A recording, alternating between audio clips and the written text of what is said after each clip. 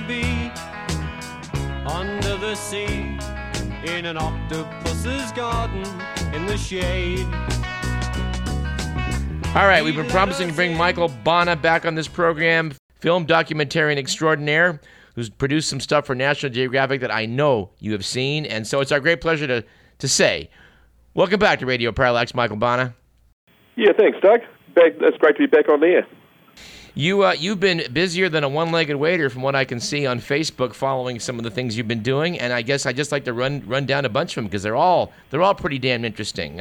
Starting with the fact that you were involved in some anti-culling efforts over in Australia, which we have not heard about up here, so inform us. What was going on? One of the things that's happened in Western Australia, they had a series of shark attacks. It's over a reasonably extended period, but 7 fatalities. So, I mean, a reasonable number of dangerous shark attacks. And the government over there was, wondering what they should do. They got the wrong advice, basically, and looked to set up what they call a shark cull, where they're going out and drumlining and killing sharks in an attempt to reduce the fatalities. Unfortunately, if you come from the scientific world, you're very aware that drum lines around the world have been utilised for years, and all the science tells us that they do not work, certainly with big or highly migratory species like tiger sharks and white sharks. Not familiar with about drum lines. Can you explain that a little better? Okay, a drum line basically is it's a big float. It's attached to a big anchor on the seafloor, and hanging off that is a big baited hook. So it's basically just a big set line. And it's set about a kilometre offshore, just in front of where the main swimming beaches are. Uh-huh. And the idea behind it is they catch the sharks as they swim towards the beach. What we know from a science point of view is it doesn't work. If anything, it attracts sharks to the beach. Right. And if you've got a highly migratory species like white sharks or tiger sharks, they'll just move right up and down that coast constantly, and the chance of you catching a dangerous shark or one that's going to do the damage is incredibly low. Kind of reminds me of those nutty things they sell in the hardware stores up here that are supposed to zap insects, and all it does is attract insects in, and it doesn't zap the ones that you have to worry about, the mosquitoes and the like. But I guess it gives people a satisfaction that they're doing something. It's crazy. That's what it comes down to. At the end of the day, the public needs something to be done, and it's a bit like when you're a kid, and you couldn't leave home without your teddy bear. And that security that you got from the teddy bear or your security blanket was basically what these types of methods do. They make the public feel as if they're safer, but they don't actually achieve it. And we know there's so many other ways that beaches can be protected and protected well, rather than going out and killing innocent sharks. And that's what's happened in Western Australia. They killed in the first season over 170 sharks. The sharks that did the damage were great white sharks, right? And they caught not one great white during that whole period. Jesus. Well, did the protests of you and a lot of other people reach any receptive ears, do you think? For us, we have to, we're documentary filmmakers, we're not activists. Okay. Our idea, or our job is to go in there and highlight what's happening and make sure people understand, the science behind what's being done and what the options are to actually do that, or to create that protection that people want.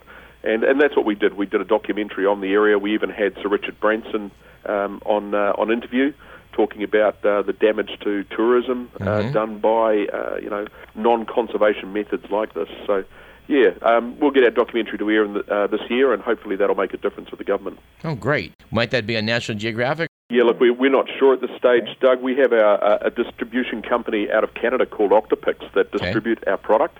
We're talking with National Geographic and Discovery in the next month, and hopefully one of the other will pick up the series. First series is 10 episodes, presented by a young PhD candidate from New Zealand who was actually Canadian-born, and he's our resident shark expert, and it's a great little series. I think people will really enjoy it. That sounds terrific. Yeah, it's about plugging conservation and making, Jaws did a lot of damage to the image of the shark, if you like. Right. And one of the things we're trying to do with the series is take the bite out of the shark, so to speak, and make people realise that they're an important part of our ecosystems, and we've got to be very careful that we don't end up eliminating them, because the damage it would do to our ecosystems would be huge.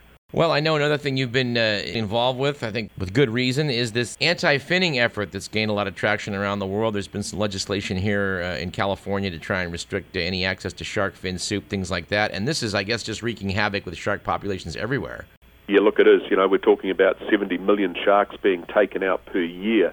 And sharks, remember, sharks aren't like fish. They're very slow to reach sexual maturity. They breed incredibly slowly. So you can have a profound impact on species by taking large numbers out like this. Here in New Zealand, we were shark finning right up until, well, actually October this year. And for the last 2 years, we've been really focused on getting the information in front of the government to make them change their minds in terms of stopping shark finning. And here in New Zealand, it's been successful. We've managed to get shark fin banned completely, or shark finning banned completely. Initially, it wasn't going to come into 2016. We continued our pressure on government here, and that whole process comes forward now until October this year. So as of October, there'll be no more shark finning in New Zealand, which is a very good result for us. It sure is. I'm a little bit staggered by that figure. I had no idea that it was 70 million worldwide. That's astonishing. That's a lot of sharks, and people have got to understand. I mean, our first reaction to sharks is one of fear. But you've got to look at the job the sharks do to realize how important they are for our ecosystems. The thing about sharks is they're like the rubbish trucks, if you like, or the rubbishman coming around and picking up all your rubbish at the end of the day, picking up all the trash. Now, if they stop collecting that trash around the world, you imagine what your town would look like in a week or 2 weeks or in a year. And that's exactly what the sharks are doing. They clean the oceans. They get rid of all the weak animals. They get rid of or keep the populations healthy and strong. So they play a vital role. Well, since we spoke last time, it's been many years. I think that you probably had a couple of documentaries on Shark Week and the like on National Geographic. I know you had one on tuna cowboys, quite interesting, a very ecological approach to bringing in the juvenile tunas, letting them grow up. What other things have you done in the last couple of years? Well, last year I was involved in the biggest mockumentary in U.S. television history. I don't know whether that's a claim to fame or infamy. Yeah, do tell that story. Well, I got approached by Discovery Channel last year, and they said, "Look, we're going to make this mockumentary about finding Megalodon, the giant prehistoric shark, and would I like to be involved?" And I thought about it for a while, and I thought, well, maybe not, it's my scientific credibility and all of that at stake. And then I thought about it, well, it's a mockumentary, and we've done a lot of them overseas, like New Zealand here, Sir Peter Jackson, who did Lord of the Rings and The Hobbit. He was involved in a huge mockumentary here in New Zealand, which really, caught New Zealand unawares and got everybody talking. And I thought about it. I thought, well, it'll be fun to have a little bit of fun, a little bit of tongue in cheek. Unfortunately, I think more people took it seriously than we thought, and a lot of people thought that Megalodon did actually exist, and there was a lot of controversy afterwards. Well, I don't know how it was packaged when you guys put it together, but by the time I saw it on television up here, it was kind of walking the line between mockumentary and, hey, this could be real. That really could be. It looked to me like you were having a grand good time off the coast of South Africa with these giant chum cannons that were blowing out huge amounts of refuse to attract them. But they had another character on there who seemed to be really presenting the case that he thinks that Megalodon was out there, and that the documentary seemed to be walking both lines at the same time. Well, I think that's the beauty of a mockumentary, is to make it real enough that people engage and believe it. Because at the end of the day, we've got to remember that the television and broadcasters like Discovery Channel, like ABC, like CB, any of the major broadcasters, it's about ratings. The reason why they can make television and put television on air is based on how much advertising they can sell, and how much advertising, or the value of that advertising, relates to how many people actually watch the television. So if we can put a lot of eyeballs on a television set for Discovery Channel, then we create the opportunity to make more programs in the future. And that mockumentary certainly did that. It was one of the highest rating shows in Discovery's history. Yeah, well, just for the record, I want to clarify, you're not taking the position there really is this fossil giant shark still patrolling the world's oceans. No, there is not, Doug. We actually went on a live talkback show straight away afterwards and said it wasn't real, and you could have heard a pin drop in the audience. We're speaking with film documentarian Michael Bana, who's talking to us currently from New Zealand. And I would like to talk about this TV series you just mentioned and some of the details of that. So what's one thing you're going to go into, Mike? Yeah, look, we're producing 30 half-hour shows called Shark Man. Wow. And the first 10 we've shot around New Zealand and in Australia, and in the Pacific as well. And basically, it's a young PhD graduate student from university down here. He's actually Canadian-born, Riley Elliott. Very talented man, very committed to shark conservation. And basically, the series follows him as he goes and explores and investigates shark species and issues related to sharks right around the globe. So each week it's a different mission. Obviously, West Australia, which was one of the stories we talked about, his mission was to go over there, find out what was going on, find out why that instigated the cull, and then look at all of the options there are in terms of ways in which the government could better deal with the issue. We also went up to Fiji and had a look at one of the best shark ecotourism businesses that's running. We had a marine biologist and economist from Western Australia who'd gone into Fiji, and the government up there were not pro shark diving and shark ecotourism, but he did a survey to find out how much the shark diving operator up there was bringing into Fiji, and it worked out to be around $42 million a year. Wow. And as soon as that economic paper came out, of course, the Fijian government sat up and said, well, hang on a minute, let's make sure we protect the sharks here. It's stories like that, going out and investigating things, finding out what's going on, and bringing them to people's attention. And also trying to debunk those myths we have about sharks that, every shark wants to eat us. Yeah, the Jaws really did set, I think, just everybody back a generation or two with this idea of this killer of the seas that's, this diabolical creature out there. And it really has stuck in the public mind, hasn't it? Well, it has, and it's crazy because, we get in the ocean, and when people jump in the ocean, the one thing that's always in the back of their mind is sharks, But we'll climb into our car, our motor vehicle, and drive down the road without a second thought about our safety. Right. And when you look at the number of shark attacks worldwide, it is such a rare thing for a shark attack to actually happen. It's almost random. And, so for us to have a fear of them is really ridiculous. And I think that's part of the show, is trying to make people realize that most sharks are pretty cool animals to see, in fact, get in the water and swim with. There's a few out there you've got to be a little bit more careful with, but the majority of sharks are pretty harmless to us. Yeah, while we were talking here, I just went to pulled up the fact that there's 19 shark attacks in the U.S. every year, and it looks like, I'm trying to find the stat of your odds of being struck by lightning. As I recall, it was like many times more dangerous to just be out when there's a thunderstorm. Oh, look, refrigerators are more dangerous than sharks. More people die as a result of refrigerators than sharks each year. And you can interpret that any way you like. It's like playing the game of golf, one of the most dangerous sports in the world. You won't catch me playing that game. But I'll get in the water with sharks. Well, I mean, you're actually right. I'm looking at the list here. It says toilets injured 43,000 Americans a year in 1996. Sharks, 13. Yeah, Buckets and pails, 11,000. Sharks, 13. It's pretty funny. It is. You should be very careful when you walk into the toilet in the future.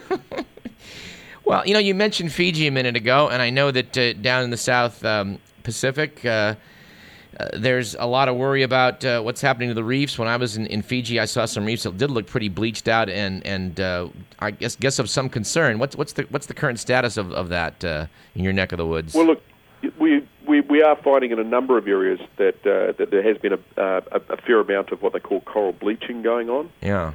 This is related not so much to pollution down here. We have very, very clean water down here in the Southern Hemisphere.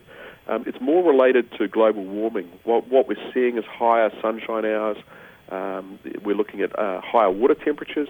And a lot of animals like corals and that are much slower to adapt than things like fish and other animals. So a shift in temperature by half a degree or even a quarter of a degree can quite significantly affect a lot of animals, and that's probably more of what we're seeing. Some of the coral bleaching and issues we're having, it's certainly on the Great Barrier Reef in Australia, is directly related to human activity. We know that there's new that the government is allowing for new dredging for deep water ports off the Great Barrier Reef. and that is going to severely impact the reef system itself, because clean water is vital. If you've got any sort of silt in the water, coral doesn't do well. So those sort of things are going to have an impact in the future. I'm glad you mentioned that, because we're planning to talk to our Australian correspondent, Pamela Taylor, about that very issue. She lives up in Queensland. But what I read in the Week magazine last week just sounded pretty hair-raising about the possible damage to the reef. And I guess the Great Barrier Reef is kind of in trouble, I gather. Yeah, look, it is. You know, it's the largest living organism in the world, and it is a World Heritage Site. It's an incredibly important reef system. And unfortunately, you know, the current government in Australia is putting a lot of its sort of financial policies ahead of the environmental policies, and that's you know, you're seeing that with the shark cull going on in Western Australia. You're also seeing that with a lot more mining and licensing of mining, and obviously access to those sort of those sort of deposits. When it comes to the work that they're going to do currently to deepen ports off the Great Barrier Reef, it actually relates to coal. You'd think we would have been, sort of leaving coal behind by now with all of the clean energy options there are, but we're not. That's the worst of both worlds. We're mining coal, and we're going to, I guess, from what I read, they were going to take these spoils and the dredging, and they're only going to go out like 25 kilometers. It just sounded like they need to take it out much further than that. Yeah, they're actually dumping it inside the marine reserve, and that is, you know, that while they say that it's not going to be a major impact, as conservationists and people like myself who are in the water all the time, we've seen the impacts that these sort of things have. And it's not just a short-term impact. Often the problem we have with governments is, down here, our governments are in power for 4 years. So a lot of their policies relate to very short-term. What can we do in 4 years that's going to achieve a better result for the country, rather than the long-term results? You know, they're not looking 10 or 20 years out. They're more interested in making sure they get voted in for the next elections, and that involves short-term policies. Well, Michael, I would love to talk to you for hours here, and I hope we do that in the weeks and months to come. But before we go today, I just want to take a slight detour into a very odd segue. I remember you describing a trip to Vanuatu many years ago, and what a great place you thought that was. And I finally managed to get there for that eclipse back in 2012, and I was very impressed by this whole archipelago. And I think that's a place that has a great future, maybe for ecotourism as well. Yeah, I think that there's a lot of places around the South Pacific that are still relatively untouched. You know, places that have intact culture, you know, intact environments, if things are degrading down here. The pressure that the commercial fishing is having on our islands around here is starting to show, and that's really sad. And we're hoping that now that these governments are starting to sit up and take notice as a result of looking at the value of tourism and ecotourism and valuing that up against the value of their commercial fishing industries, is starting to get those governments to start thinking a little bit differently. So, the sort of surveys we were talking about before, where economists are coming in and saying, let's value these areas within the tourism industry to give the government the right ammunition or the right information to make sure they make the right decisions in the future. And protecting island nations like that is about giving them the right information and making sure that they can actually survive. And ecotourism is such a perfect one for that. Well, Michael, it's been a great pleasure. I've admired the work you've done and these great documentaries that you've done before, and I'm sure this TV series promises to be excellent as well when it starts hitting the airwaves here. Come back and talk a little bit more about that, will you? Excellent, Doug. Would love to talk more. Michael Bonner, thanks again. Thank you.